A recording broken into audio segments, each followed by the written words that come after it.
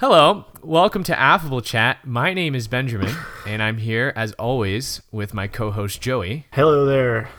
And before we get started today, we have some exciting news. We here at Affable Chat received some fan mail. Shout out to Lauren from Scotland, who sent us an email. You can find her on Twitter at SureLauren, or her Instagram, lauren.ds, and that's Lauren with a Y. Yes. Anyone else, if you want to send us fan mail to our Gmail, affablechat@gmail, we do read them, and we really appreciate it. Thank you very much, Lauren. Okay, let's get this episode started. Today, we're talking about a movie that is titled The Shawshank Redemption. It is a drama. Directed by Frank Darabont. The cast includes Norville Barnes, God's Voice, and Willem Dafoe. I watched this movie on YouTube. Joey, how did you watch it? The Google Play services. Excellent. If you want to check it out, those are two places you can find it. Yes. Joey, go ahead and hit us with that synopsis. Okay. Morgan Freeman recounts the life of his badass best friend. Yes, sir. That is The Shawshank Redemption, a movie that I had not seen before we decided to review it on this podcast. Very, very, very highly rated film. A film that I knew nothing about. I mean, I knew it was about prison, and I knew that it had Morgan Freeman in it, obviously. Because how could you ever make The Shawshank Redemption without Morgan Freeman? That's like the most obvious casting choice ever. And I like to think that this movie lived up to that extreme hype. Really? Yes. That's interesting. I was wondering about that because we had that whole conversation about hype in the past. And this movie is consistently, it has been on IMDb's #1 movie, best rated movie by users for years. It is #1 still, even after Solo came out. Okay, no, but being serious, I think this movie has an amazing story, original. It's a great, just front to back. It has a compelling plot, extremely real world kind of feel, and we'll get into that a little bit later. It's depressing, and that for me I think is a good thing. It really evokes that emotion, and then it leverages that depression into moments of sheer beauty. Yes. Obviously, Morgan Freeman's narrating is top tier. A man who's known for narration. I think this may be his best work. This movie is quotable, it's memorable, and it's worthy of the high praise it has received. Yeah, I completely agree with all those, and especially with the leveraging the depression thing. I think the sad points just make the happier points shine so much brighter, which is why this movie is so memorable. Is that kind of depth of emotion and that roller coaster that you go on throughout this whole movie. And it's long, but it doesn't feel long, which I think is a really kind of a testament to it, because there's lots of movies that just feel like they drag on, but this movie you can't, you don't want it to be over. Yeah, it kind of, if anything, the length is necessary to for the length of the things that happen in this movie. This movie takes over 19 years long. Yes, it's ridiculous. I mean, it shows you all these different pieces of that in a really amazing way. So that's all our pros. I really, really struggled to find any cons with this movie. So for me, returning to this movie, I feel like the prison setting is a little bit dated. The idea, what happens in the prison, just kind of the whole prison itself, doesn't feel like it's as relevant today as it was probably when it came out. Or maybe it's an accurate reflection of what prison was like in 1947, but I don't feel like it's an accurate representation of what prison is like today. I feel like today it's probably much worse. Okay. But I think that also helps it in a way. I think this movie allows you to engage on it as with the prison as a metaphor, more so than an actual place. But we'll get into that later. Yeah, be careful. This is the cons. Don't be turning this into a pro now. I don't think that I've reached that level as a film critic. I definitely don't consider myself a film critic, but I don't think I am good enough at like watching movies to find real problems with this one. I just amazing. I would like. I will come at it with a ridiculous nitpick because this movie does fail the Bechdel test. Oh gosh! Because it's an all-male prison. Like, exactly. Are there any women in the movie? There is a woman on the bus when Brooks is going back to real life. She doesn't talk. She's just in the background. Well, there's a woman at the grocery store who talks to him. That's true. Double bag this. That's true. But still, is a cashier woman? Yeah, does she talk? But she's talking to him, right? She doesn't talk to. She probably doesn't have a name. So yeah, but not to get sidetracked. That was more of just a throwaway con. I think this movie's great. I mean, honestly, after I was watching this movie in my living room last night, in fact, and after I completed it, I sat there with the credits rolling. I watched the credits till the end, and I thought to myself, this might be the best movie I've ever seen. Really? It's compelling from front to back. I mean, like you said, it's 2 hours, 20 minutes. If it just flies by. At no point are you like, wow, why is this movie taking so long? It's just, it has something to say for every minute. Tim Robbins and Morgan Freeman just are absolute savants in this film. Like, just... especially Morgan Freeman. I'm not actually super familiar with all of his work. I know that he's done a lot of stuff throughout his career. Well, he was in Seven, which we watched too. So right. But I feel like this has to be one of the high points of his career, just from a performance standpoint. He's absolutely amazing, and the movie leans heavily on him, not only to be a feature actor, but also to provide that that amazing, caramel luscious sweet voice. Morgan Freeman narration, so it's I really enjoy that. I mean, it's the movie starts with absolute hopeless despair and drags you through years of ups and downs and finishes with payoff after payoff. It's just so well put together and well planned out. Morgan Freeman, like I said before, he's just an amazing narrator. Like, probably, like I don't know enough narration to be able to say this with any certainty, but I in my experience, Morgan Freeman is the best narrator out there. It does. I think the movie does a good and maybe somewhat inconsistent, but still a really good job of showing prison as a hell on earth. So much that you even feel bad for the people who are there, who are, I know they're all innocent, but they're rightly there, but you still feel bad for them. And you feel tremendous grief for Andy once you find out that he's truly innocent and he's been sentenced to be there for forever, for 2 forevers, in fact.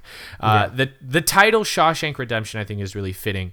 Andy goes from complete loser, which in a sense that bad things happen to him, like unbelievably bad things happen to him, like from his wife cheating on him to being convicted of 2 homicides that he didn't do. So I mean, he goes from there to just unrivaled genius hero, which like overcoming spectacular roadblocks to achieve this victory in the end. In the way that the victory is achieved, the reveals are so well executed and bring this legendary movie to an unforgettable conclusion that left me as the audience not only satisfied but somewhat changed. This is truly a glorious film. Yeah, I think the twist really kind of like benefits this movie a lot. I think it's framed a certain way and everything, and then you find out that he had this kind of plan going for decades. Yes. And it comes together perfectly. I mean, he gets it's almost a perfect retribution, right? Well, especially because I noticed in the movie some things where I was like, oh, I've heard of this. Like, I'm pretty sure there's a Family Guy episode that kind of heavily references Shawshank Redemption. Oh, I'm sure. And I didn't know that when I saw the episode of Family Guy. So there were actually times where I was like, oh, this is... Family Guy did this, but I truly came at this movie from a place of like no prior knowledge, which made those reveals, which made those twists land as effectively as they would have in the theater, and I was totally blown away. Right. Yeah, it definitely is like a very cinematic movie. I mean, it's almost like a a movie lover's movie in a way. Yes. Because it's so, there's a lot of depth to it. It's dark, but it's filled with all this, it's filled to the brim with a penetrating and depressing tone. But it's contrasted with Andy and his whole character, who you experience this undying, unwavering light of hope that is him.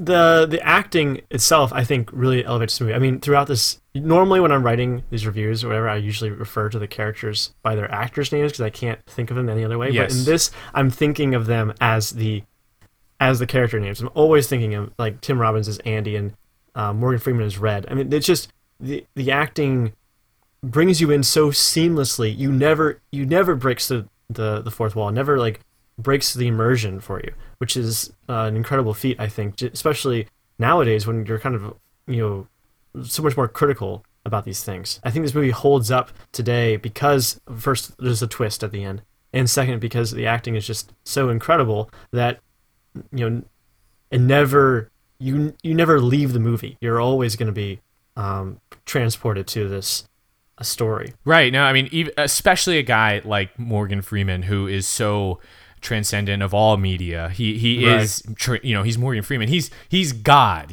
but Yeah. in the context of this film, he never stopped being Red. Right. And I thought, exactly. In every other movie, Morgan Freeman is Morgan Freeman. Yep. In this movie, he's Red, and I think that's a huge thing. And although this movie isn't really an ensemble movie, it's really only focusing on two characters.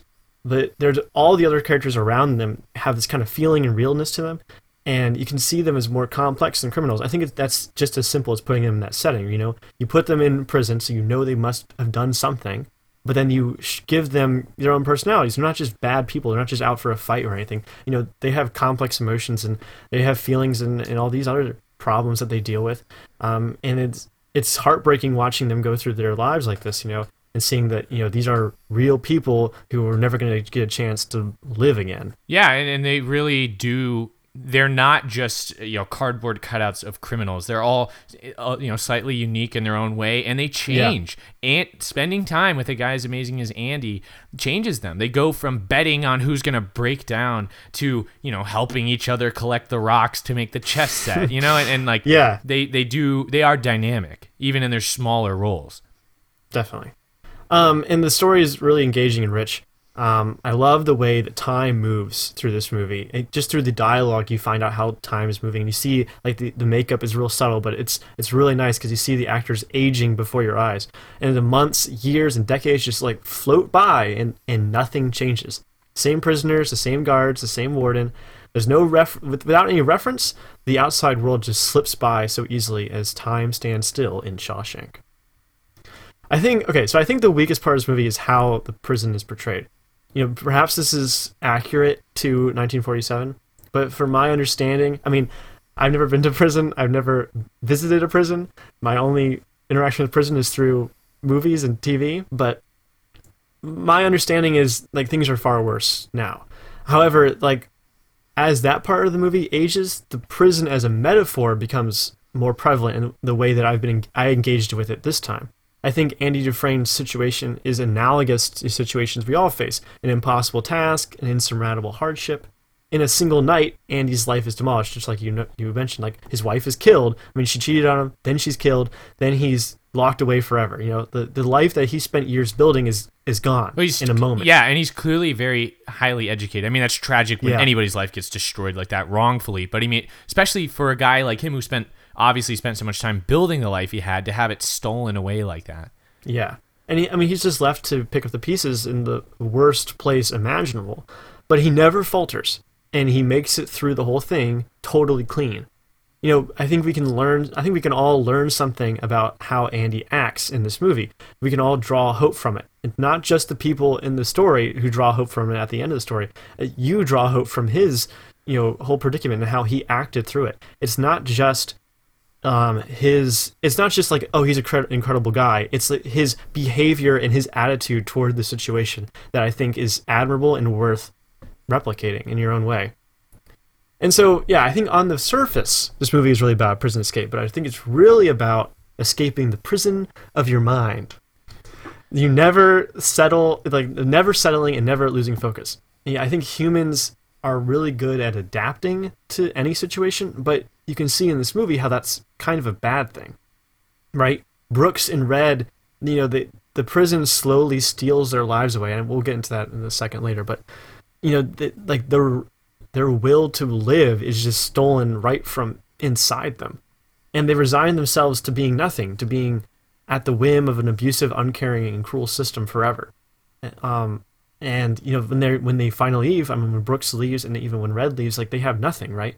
Red or Brooks is like arthritis in his hands and everything. He can't do anything except for bag groceries and stuff. I mean, but he's an old man. Like, he's at nowhere to go. It's crazy how, like, that I feel like is one of the cruelest things. Oh, yes. Is how Brooks is let go back into society with this idea that he's free now, but really, like, what is this freedom? It's nothing. He has nothing now. Yeah. Before he had at least the people around him, Yeah, Red said he should have died in here. He should have died Right. at Shawshank. I don't know. It's such a, like, how do you get to that point? Like, how does your life get so terrible that like dying in prison would be better than being a free man? Oh man, that made me so sad. Just specifically that little sequence, as like when he leaves, like saying goodbye to Jake and then going out into the real world. Like, Poor Jake. I mean, for him, it was the cars, right? That was like the big technological change where he's like, I think I saw a car once, but like now they're everywhere and everybody's in a big hurry. And then he's like, he sucks at his job, which in itself is depressing. And like, also, I'm sure you don't get a lot of slack being an ex-con, especially being so, like, having been in jail for so long. He must have done something really bad. And then he goes and feeds the birds, hoping that Jake will return, dude.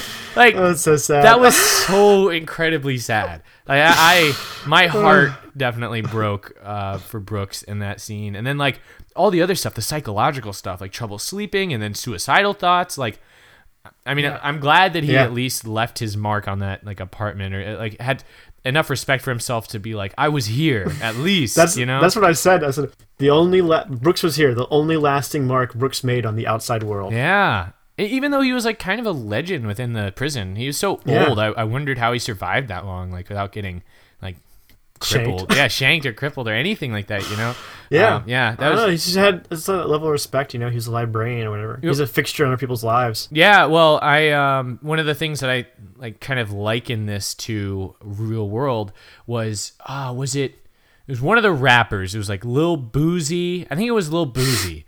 And, That's a real guy's name, Little Boozy. Yeah. You didn't just make that up. I didn't, but it might not be. There's all these Lil whatevers. There's lots of littles out there. I think I'll say Lil Boozy, and if any rap fans who are listening can correct me, please tweet at me. But I'm pretty sure it's Lil Boozy, and he was famous for being quoted when he got out of prison. Finally, he was like hanging out with all these people, and he's a famous rapper, so like he's going into a lavish lifestyle outside of prison.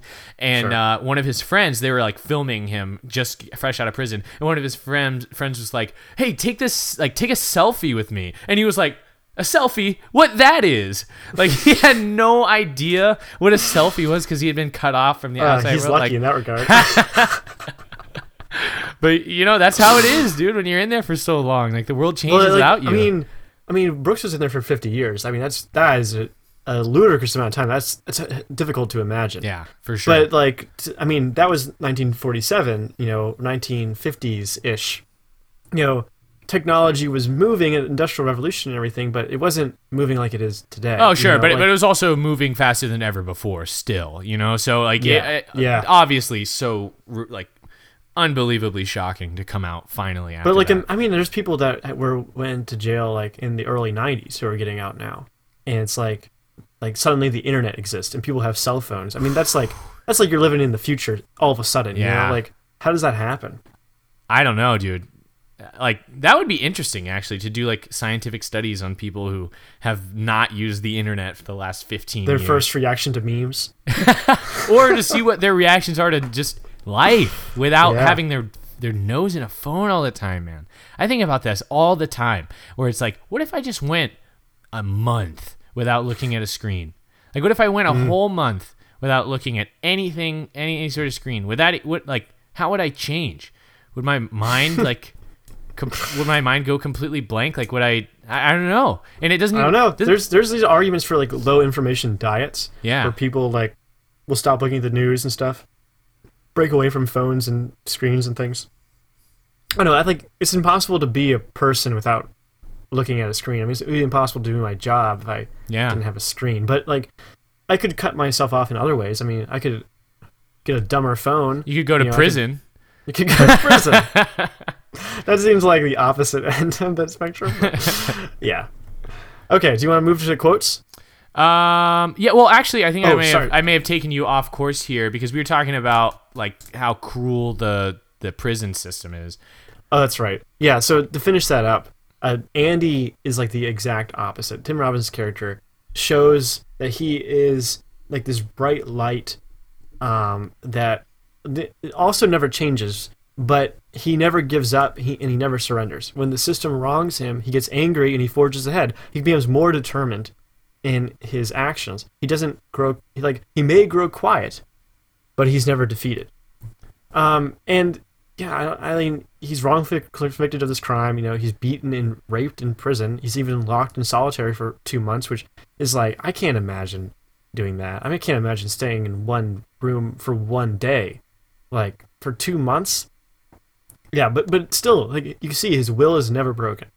He never gives up. He never loses hope, and that's I mean, it's incredible. It's inspiring. It's what makes him a hero, you know, and it's so totally supported by, you know, Tim Robbins' incredible acting. You know, you wouldn't if it was anyone else, or if it wasn't so well done, you wouldn't believe it, you know. Yeah. But the way he just carries himself and everything, you just know, like in your soul, that this is how this guy acts. It's powerful stuff. Yeah. He kind of has that like lanky, wiry frame. Like he just kind of seems otherworldly, just a little bit. You know, he's obviously a person, but it's like there's something about him that just like makes him stick out. And yeah, I don't know. It's so weird. How do they do that? How do you train an actor to act like that? I don't know. What is it that Red says about him wearing a coat?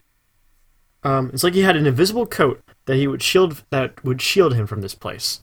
I thought that was really interesting. Yes, and it's right. It's like, how do you tell an actor, you know, act like you're wearing an invisible coat that shields you from prison? Like, I don't know how you would, but he does. He pulls it off.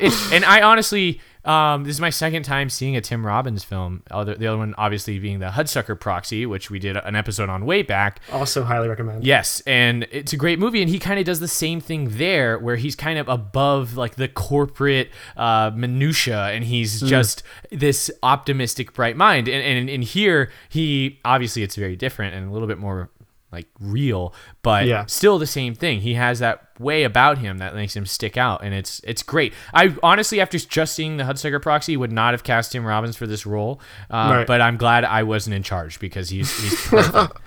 Yes, he does such a good job. Very good job. I'm surprised he's not in more things because of it. He's still working to this day, but I'm surprised he's not, like, I guess maybe just in my own experience, I haven't heard people reference him as this legendary actor. Yeah, exactly. So it's I wouldn't consider him on the A list, if you will. Agreed. Yeah, if I saw him on the street, I would definitely lose my cool. But you definitely go you put your arms in the air and start laughing or crying or whatever. I'd start hula hooping. Obviously, Hudsucker Proxy reference there. Okay, so there's a couple of cool things I noticed in this movie that I just wanted to mention. There's actually 2 gifts that I didn't know the source of that I just remembered one now. That's actually a phenomenon that I've noticed because there's a lot of movies that I've never seen. Obviously, I haven't seen Shawshank Redemption. It's like, where have I been, right? So like, there's a lot of movies I haven't seen, and I think where have you been, in prison? Right, exactly. And like this podcast is a good way for me to catch up, but I've noticed there's a lot of famous GIFs that come from these famous movies. You know, it's pop culture. That's the source. You should coin a term for that. They should, and you could yell it whenever you realize it. Anyways, let me get to it. So the first one that I noticed, they actually kind of happened at the same time, when the warden pulls back the poster and the camera is inside of the hole going in reverse, and you see the warden and Morgan Freeman look down the hole. I saw that was a first off, an amazing shot, and second, a highly used GIF that I was like, oh, it's from this movie. You know, I should have known because it was Morgan Freeman, but I didn't know about the twist. I didn't know why there would be a hole in the wall. And then the standing in like the rain with their hands up, that's definitely a popular GIF that I've seen before. Very iconic image. I mean, that's on I think it might be in the poster and on the box and stuff. Yes. Which another amazing, like, just powerful scene. And then so this other one, a little bit more recent, or maybe a little more memorable, when they're showing off like the transformation of the library, and they're building it and organizing the books and cracking wise, and then you see the library when it's completed, and there's a bunch of guys in there, and the guy who looks like Willem Dafoe is sitting at the record player listening to Hank Williams, and the song he's listening to is Lovesick Blues. And this is important because the Walmart yodeling boy became famous for singing Lovesick Blues in a Walmart. Yeah. I instantly, I mean, it's the part in the movie is the part that is famous in Walmart. Yeah. And it's kind of amazing. Yeah. Hank Williams, an absolute legend, and still influencing culture today. Still, yeah. So it's pretty cool. So I thought those were some pretty neat Easter eggs there. That's cool.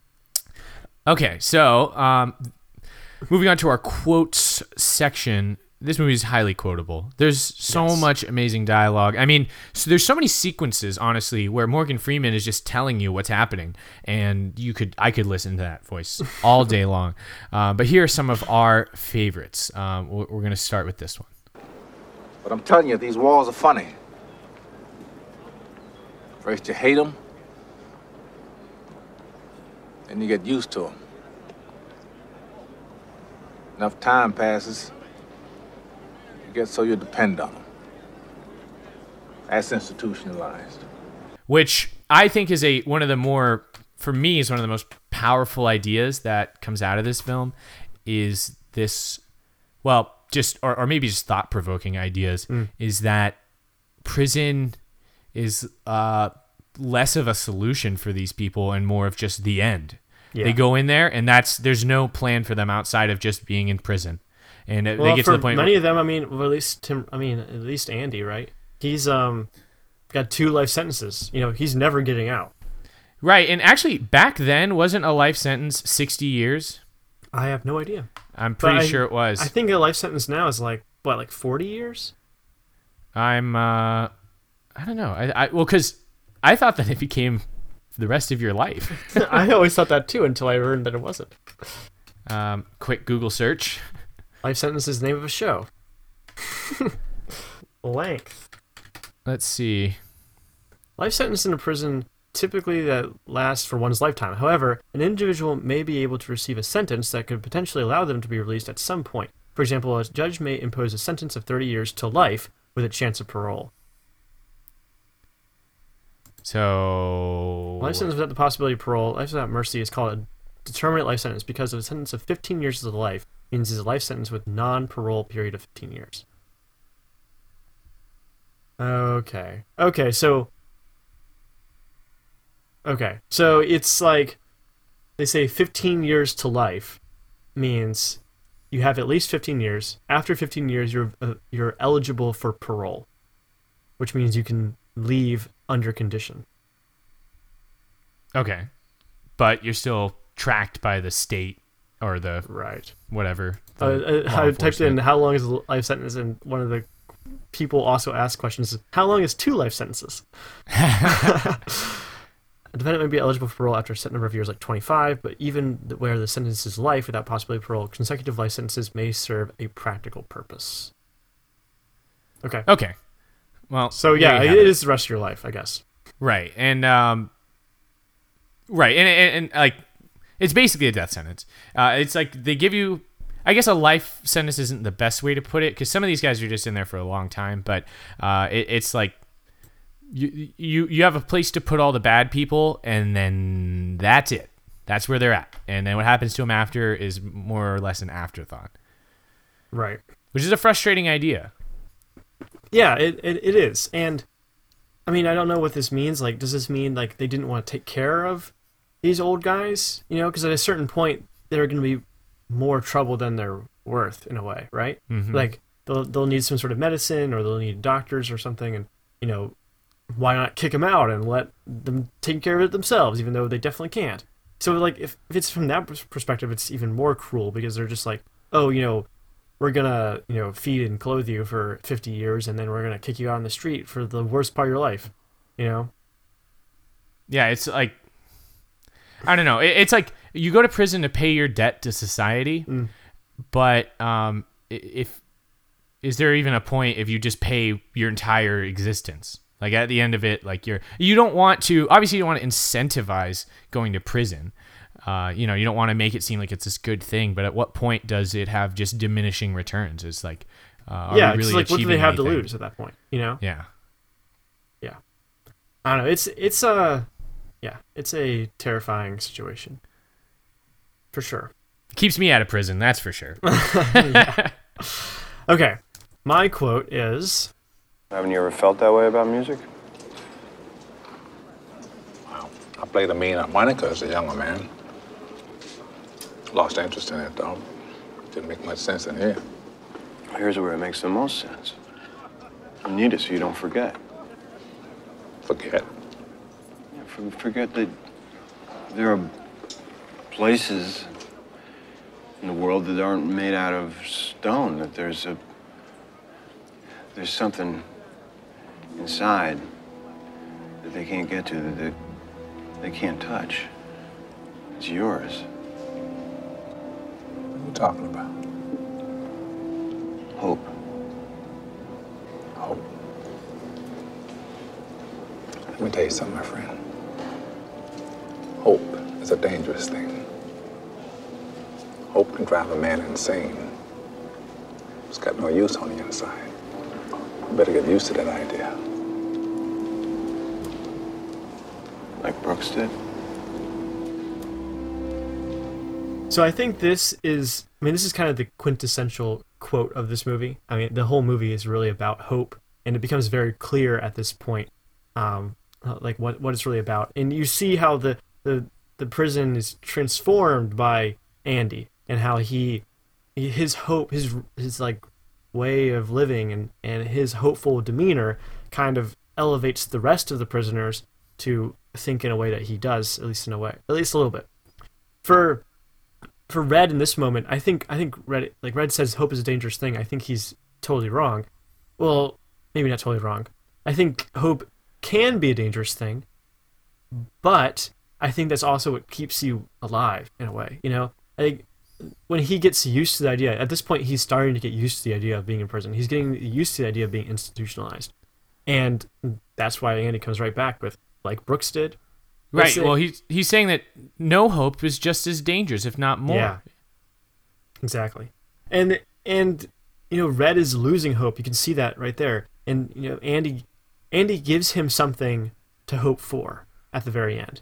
He says, when you get out of prison, I need you to do one thing for me. And he doesn't tell him what it is, because he knows that Red has one last mystery to solve, and he's going to go after it and try and find it. And that could be it. That could be enough to save his life, and keep him from going down the same path that Brooks did. I think this is really interesting, because I think it shows just how affected Andy was by Brooks's death, and how it became so clear to him what kind of danger he was in. It's not just like a slow death, but like a crushing of his will. Well, I think at that point, in the moment, it doesn't seem true, because you hear Morgan Freeman, and I love to hear what Morgan Freeman has to say. So I'm tempted to listen to him when he says that hope is dangerous and that you should abandon it. Just accept that you're in there, and then that's it. But I think Brooks is proof that you really have no other option but to hope. Right. If you don't make it out, then you don't make it out, and that's the same fate as if you'd given up. But having hope gives you another chance. As long every moment you don't give up hope is a moment closer, to potentially fulfilling it. And I think that kind of hammers home this idea as the prison of the mind, like prison as a metaphor, because hope is definitely an internal thing. It's a thing that's within you. It's not just it's like something that happens to you, right? It's something that you choose to to follow, something that you choose to accept or whatever. So it's that turning point in your head that is the point where you become institutionalized, or when you lose hope. It's not like you get to a certain point and then you automatically lose it, right? It's constantly fighting this battle within, this prison of the mind that keeps you alive. Well, yeah, and the way that they were talking about routine, how prison is a routine. And since I got out of college and joined the real world, my life has been extremely routine, more routine than ever before. Well, maybe as routine as it was when I was in public school. And it is a little bit horrifying to have that be so similar to life at Shawshank. Yeah. But I also think that the message here is a little bit the same, you know? To not to give up, to keep soldiering on. That's right. Yeah. So here is my this is our third quote here that we want to talk about. I almost forgot. I'd hate to deprive you of this. Salvation lies within. Yes, sir. So this one was freaking awesome because once you find out, like watching this scene again, that like the scene where they flip Andy's his cell is so sad, like it's so amazing once you know what actually happens, because he's so cool under pressure because they're digging through all this stuff, and they even talk about the poster being like unacceptable, but Andy uses his knowledge of the Bible to get on the warden's soft side, let him leave the poster up. Yeah. And he even hands the Bible to the warden, and it has the rock hammer inside of it. And to top it off, the warden says, "Salvation lies within," as he hands him back the Bible. I mean, that's poetic. Chilling. Yes. Just fantastic, especially because Andy did cut out like a space for it inside that book, which means that he had to like read the Bible and memorize it before, or at least have a pretty good knowledge of it. Or a second Bible. Or yeah, it's true. But he, he did his homework, and he was able to, quote the warden back at him. Yeah, it's a very important.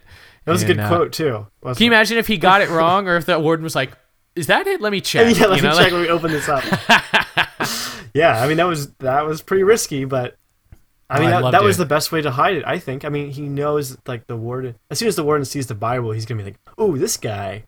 Yes. This guy knows what's important. Well, especially because there's only one rule. There's only one rule, and that's no blasphemy.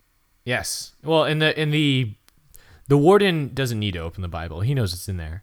So I think it's a pretty genius place. Does he know it's in there though?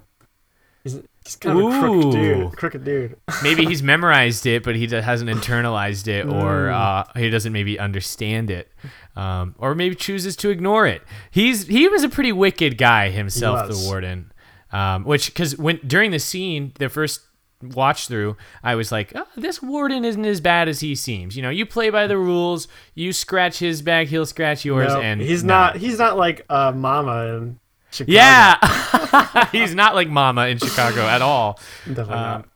So it's. I just thought that was a tremendous scene. I would actually be interested to watch the entirety of this movie again. I went back to some of my favorite scenes, but just to see what you notice when you know the ending already. I wonder if you can ever see like rocks falling out of Andy's pants. I was looking, I didn't see anything. There wasn't any shots of just his shoes, I mean, how often do you look at a man's shoes? Yes, good point. Salient point right there. But okay, so Joey, I think you know what time it is. It is time for us to go a little deeper. All right, so I got a couple different things to talk about.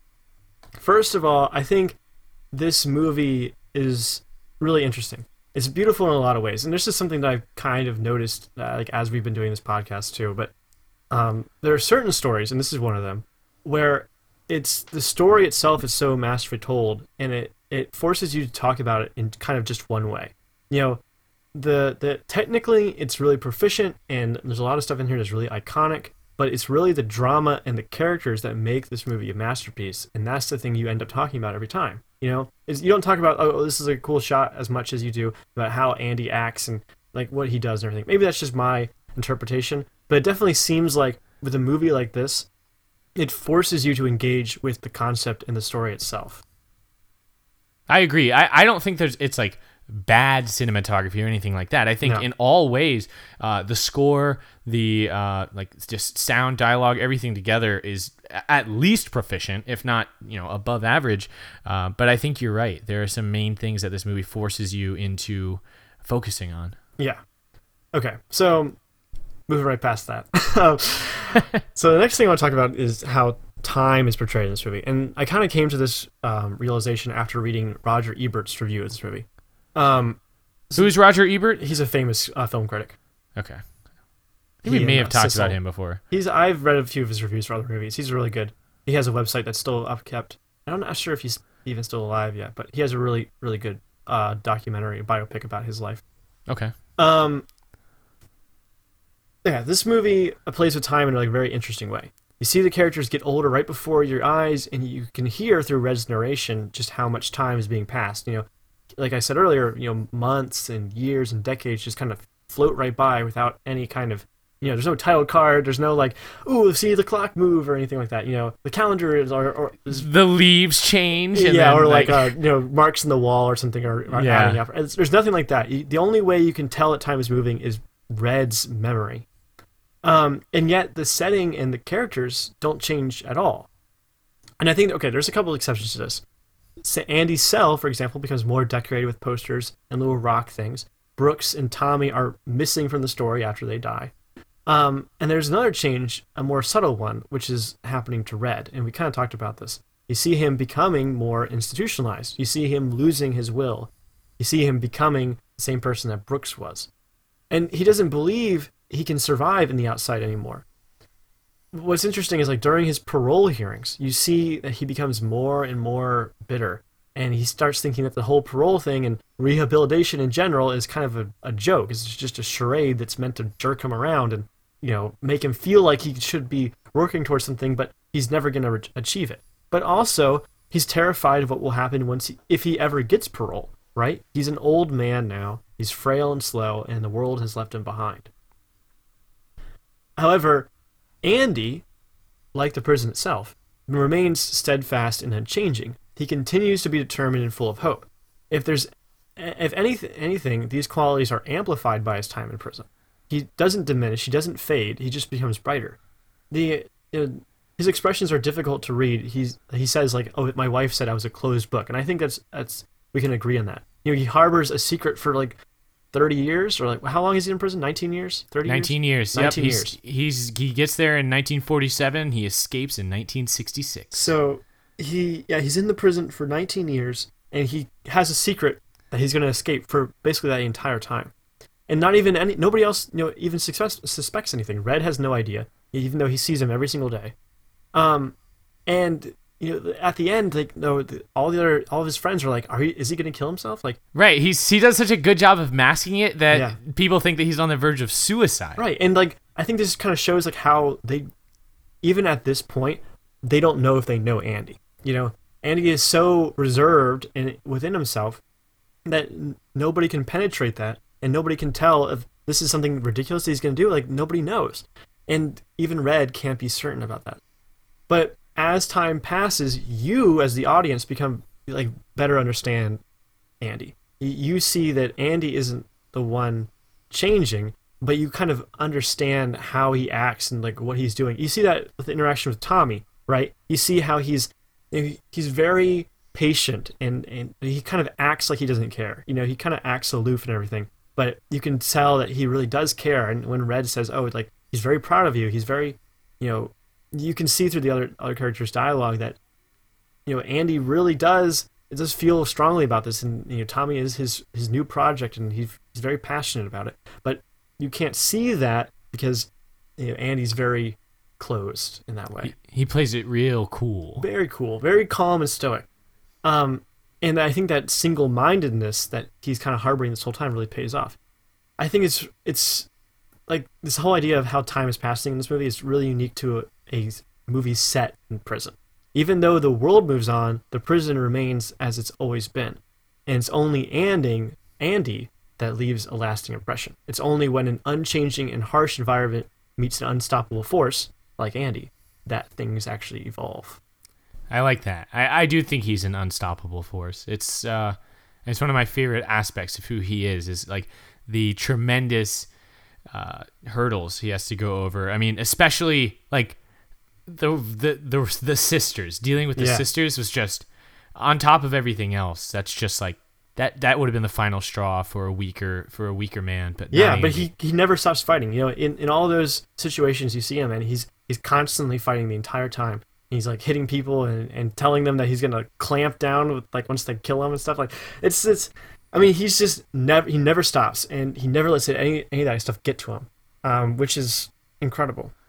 What was that guy's name? Gorge? Boggs. Boggs. Okay. Good old Boggs. No, bad old Boggs, dude. He although this movie definitely like it obviously gets you to hate Boggs, but I took no pleasure in the scene where he gets crippled. Yeah. I mean, just overall, the prison just seemed like a terrible place for everyone.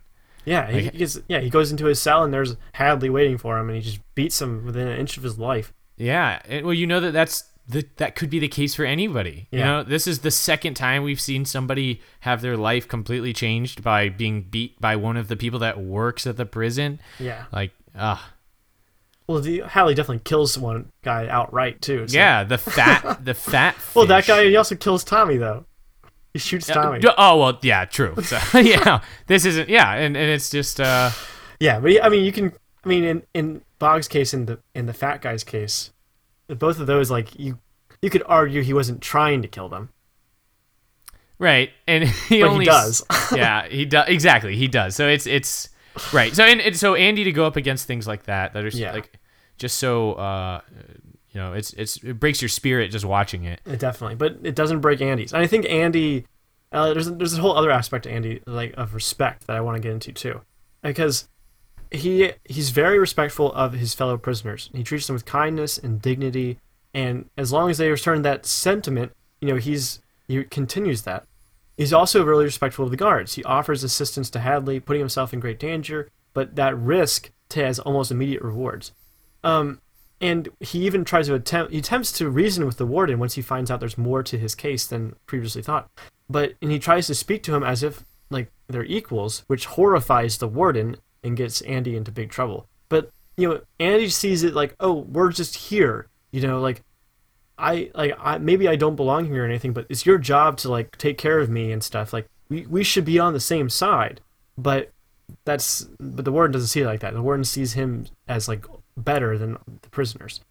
And I think this kind of mentality of us versus them is kind of prevalent throughout this movie, although not really explicitly. The guards hate the prisoners and the prisoners hate the guards. But Andy treats each of them with dignity and respect. He treats them as individuals instead of as a class. Like, for example, when Deakins, the guard, shows up and asks him for financial help, the first thing that Andy does is sit both of them down so that they're kind of equals at the same table. And they're like the same height. And the way that the camera is shot and everything, they're sitting equally, And at that point, they stop being a prisoner or guard and start being someone trying to help another person. And Andy also treats himself with respect. He's unwavering in his determination. He's confident in himself. He doesn't beat himself up for mistakes of the past. He doesn't blame anyone else except for maybe Elmo Hatch for his own predicament. But he tries to just make the best of it. He fights for his dignities against the sisters, and he never gives in. I think Andy is kind of the epitome of this adage that I really like. I used to say to myself all the time, the grass is always greener on the other side. Thinking like, once you're used to a certain situation, you always think that there would be another situation that'd be better for you. Yeah. But someone recently said something to me that changed my whole perspective on that. Said, yes, maybe the grass is greener on the other side, but the grass is greenest where you water it. Wow, I like that. I like that a lot. Yeah, like take responsibility for your own situation. Yeah, you can make it better. Influence it. Yeah, I actually.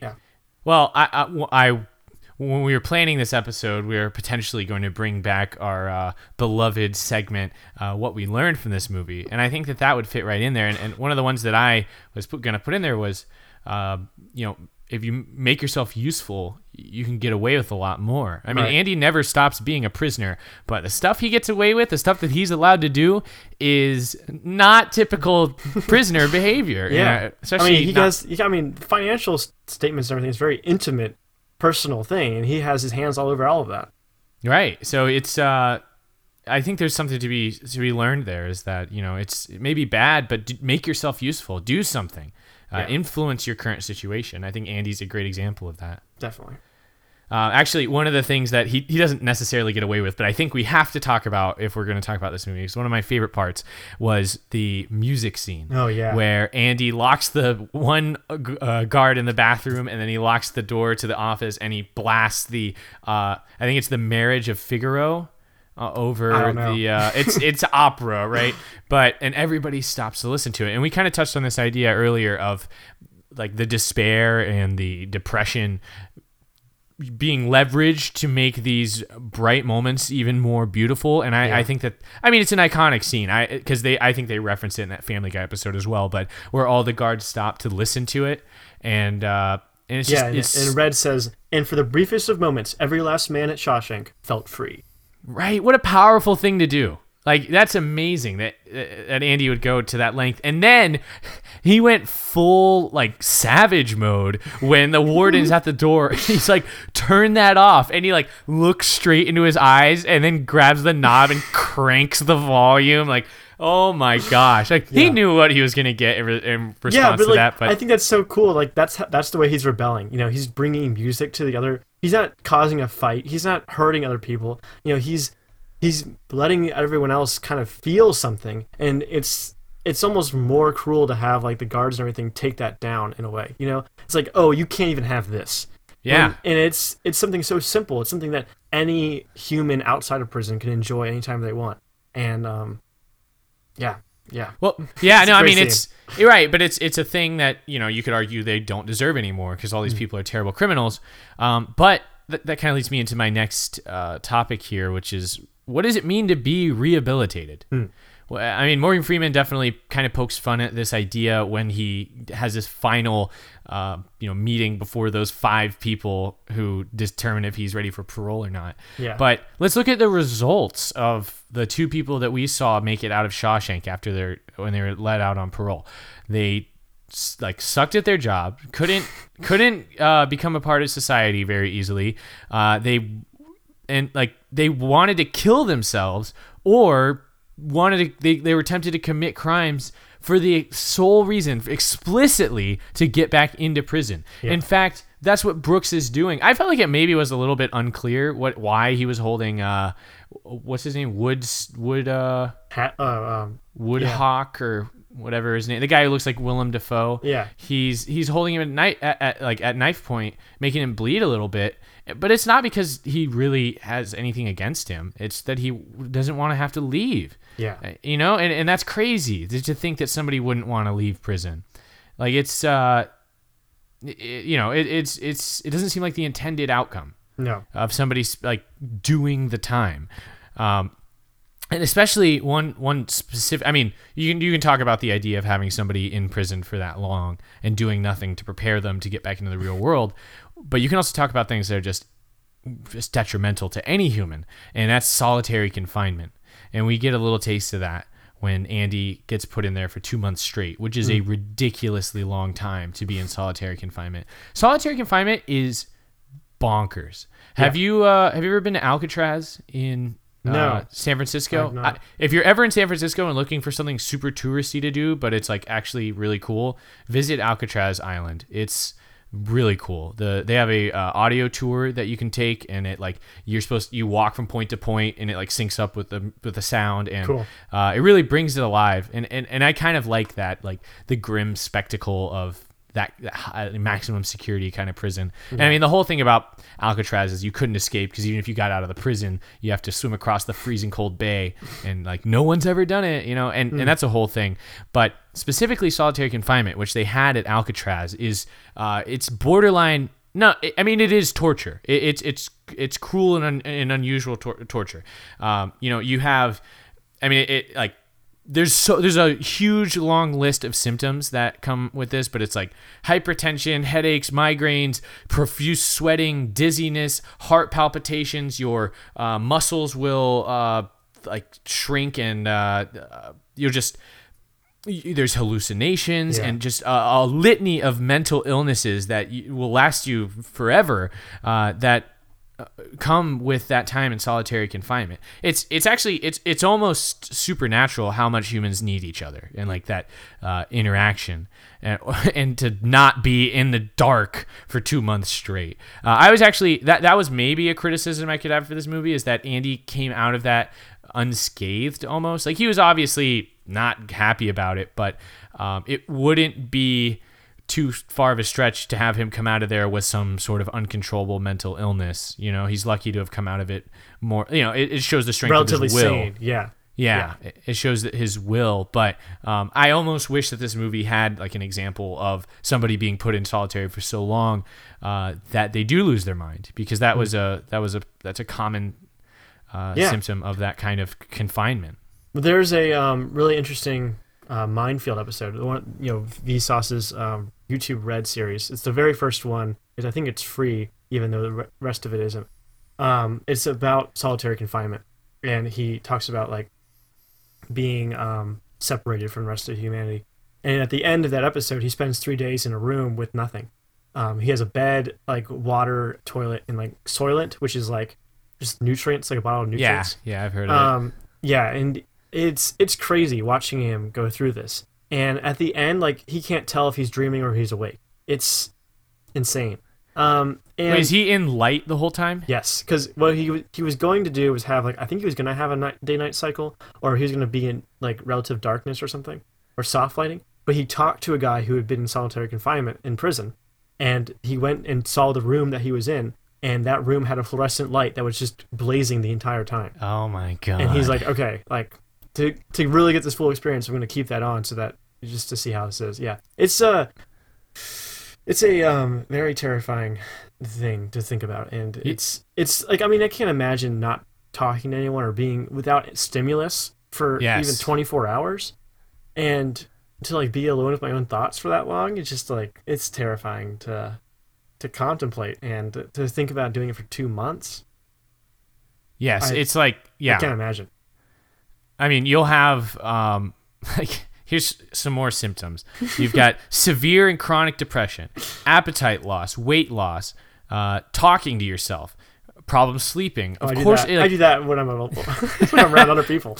Well, if you've got total darkness or total light, I can definitely see how that would mess up your sleep like cycles. Yeah.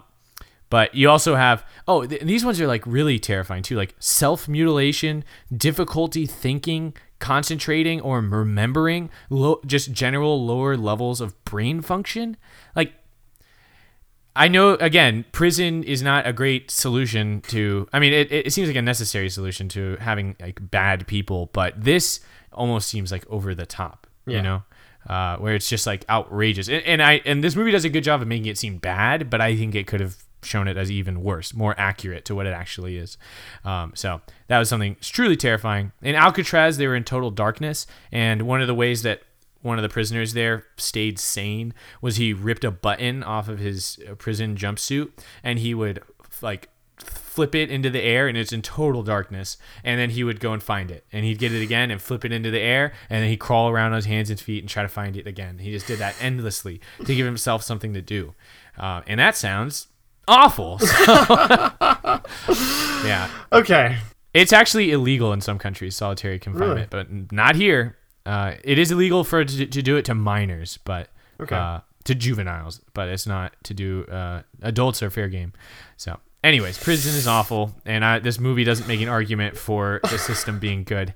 Okay, but on a lighter note, let's move on to our final. Let's escape a little bit. Yeah, let's escape into our final topic here for the deeper section, and that's the power of cinema as an escape. And I actually kind of was inspired by something I read on the Wikipedia article for the Shawshank Redemption here, but so in the movie The Shawshank Redemption, there's a scene where all the inmates are together watching the film Gilda, which is a film from 1946, and we see hardened criminals let loose and hoot and holler and at the sight of this beautiful young woman flipping her hair. Even the business-oriented Red can't be bothered to talk about a business deal with Andy until so he can obtain that poster, until Red has seen his favorite part, which is the hair flip, which I gotta give it to him. That is a pretty good hair flip. It was a pretty good hair flip.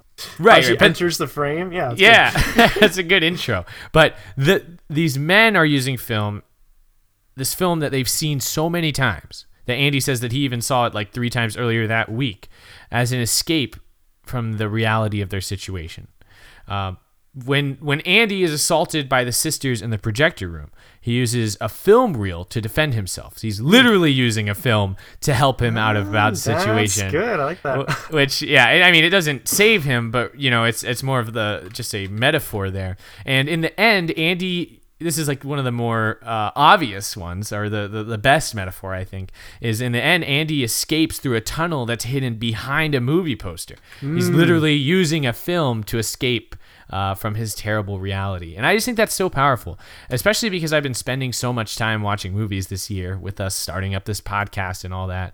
And I think that it's definitely worth appreciating the power that cinema has to take you completely to a place that you've never been before, and in some cases, more importantly, totally away from the reality of your current situation. I think cinema is an amazing escape, and this movie is a great example of that. I completely agree with that. I think this shows just like how a story can be told so well. I think there's one part where, we talk about the music thing. I think I may have said something along that, but let me find it. When Andy gets out of the hole for playing the music, he says, "That's the beauty of music. They can't take that away from you." And I was immediately reminded, this is just how movies can transport you to incredible situations, just the way music does in that situation. And this movie puts you into Shawshank Prison, and you feel all the emotions that your characters feel.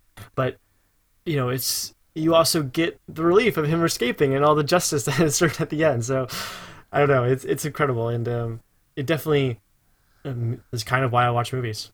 Yep, I agree. It's especially when you see a good one like this, it gives you that feeling back, and you're like, yes, this is what movies are capable of. This is why I sit down and take a chance on a new one to see if they can give me this kind of feeling, this escape.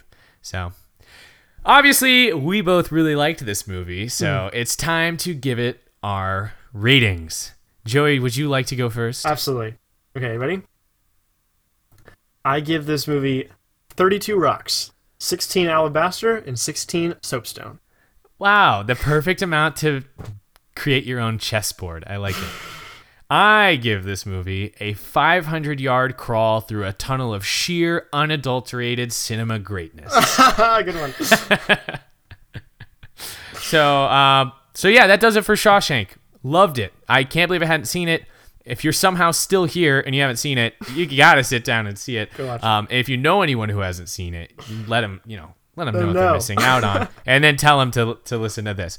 But next, we are watching a movie that was requested to us, and actually got some pretty good clout on Twitter after we retweeted the request. We're gonna be watching Bionicle Mask of Light. Yeah. Which it's a tight 70-minute film that we're really looking forward to watching. I definitely don't own this movie, but I'm excited to talk about it. Just like we've said in previous episodes, we will review the movies that you submit to us. So if you've got one you want to hear us talk about, please hit us up on the Twitter at AffableChat, or send us that email, affablechat@gmail.com. But yeah, so I think that does it for this movie review. For Affable Chat, I'm Benjamin. And I'm Joey. Thanks for listening. Hey, thanks for listening to Affable Chat.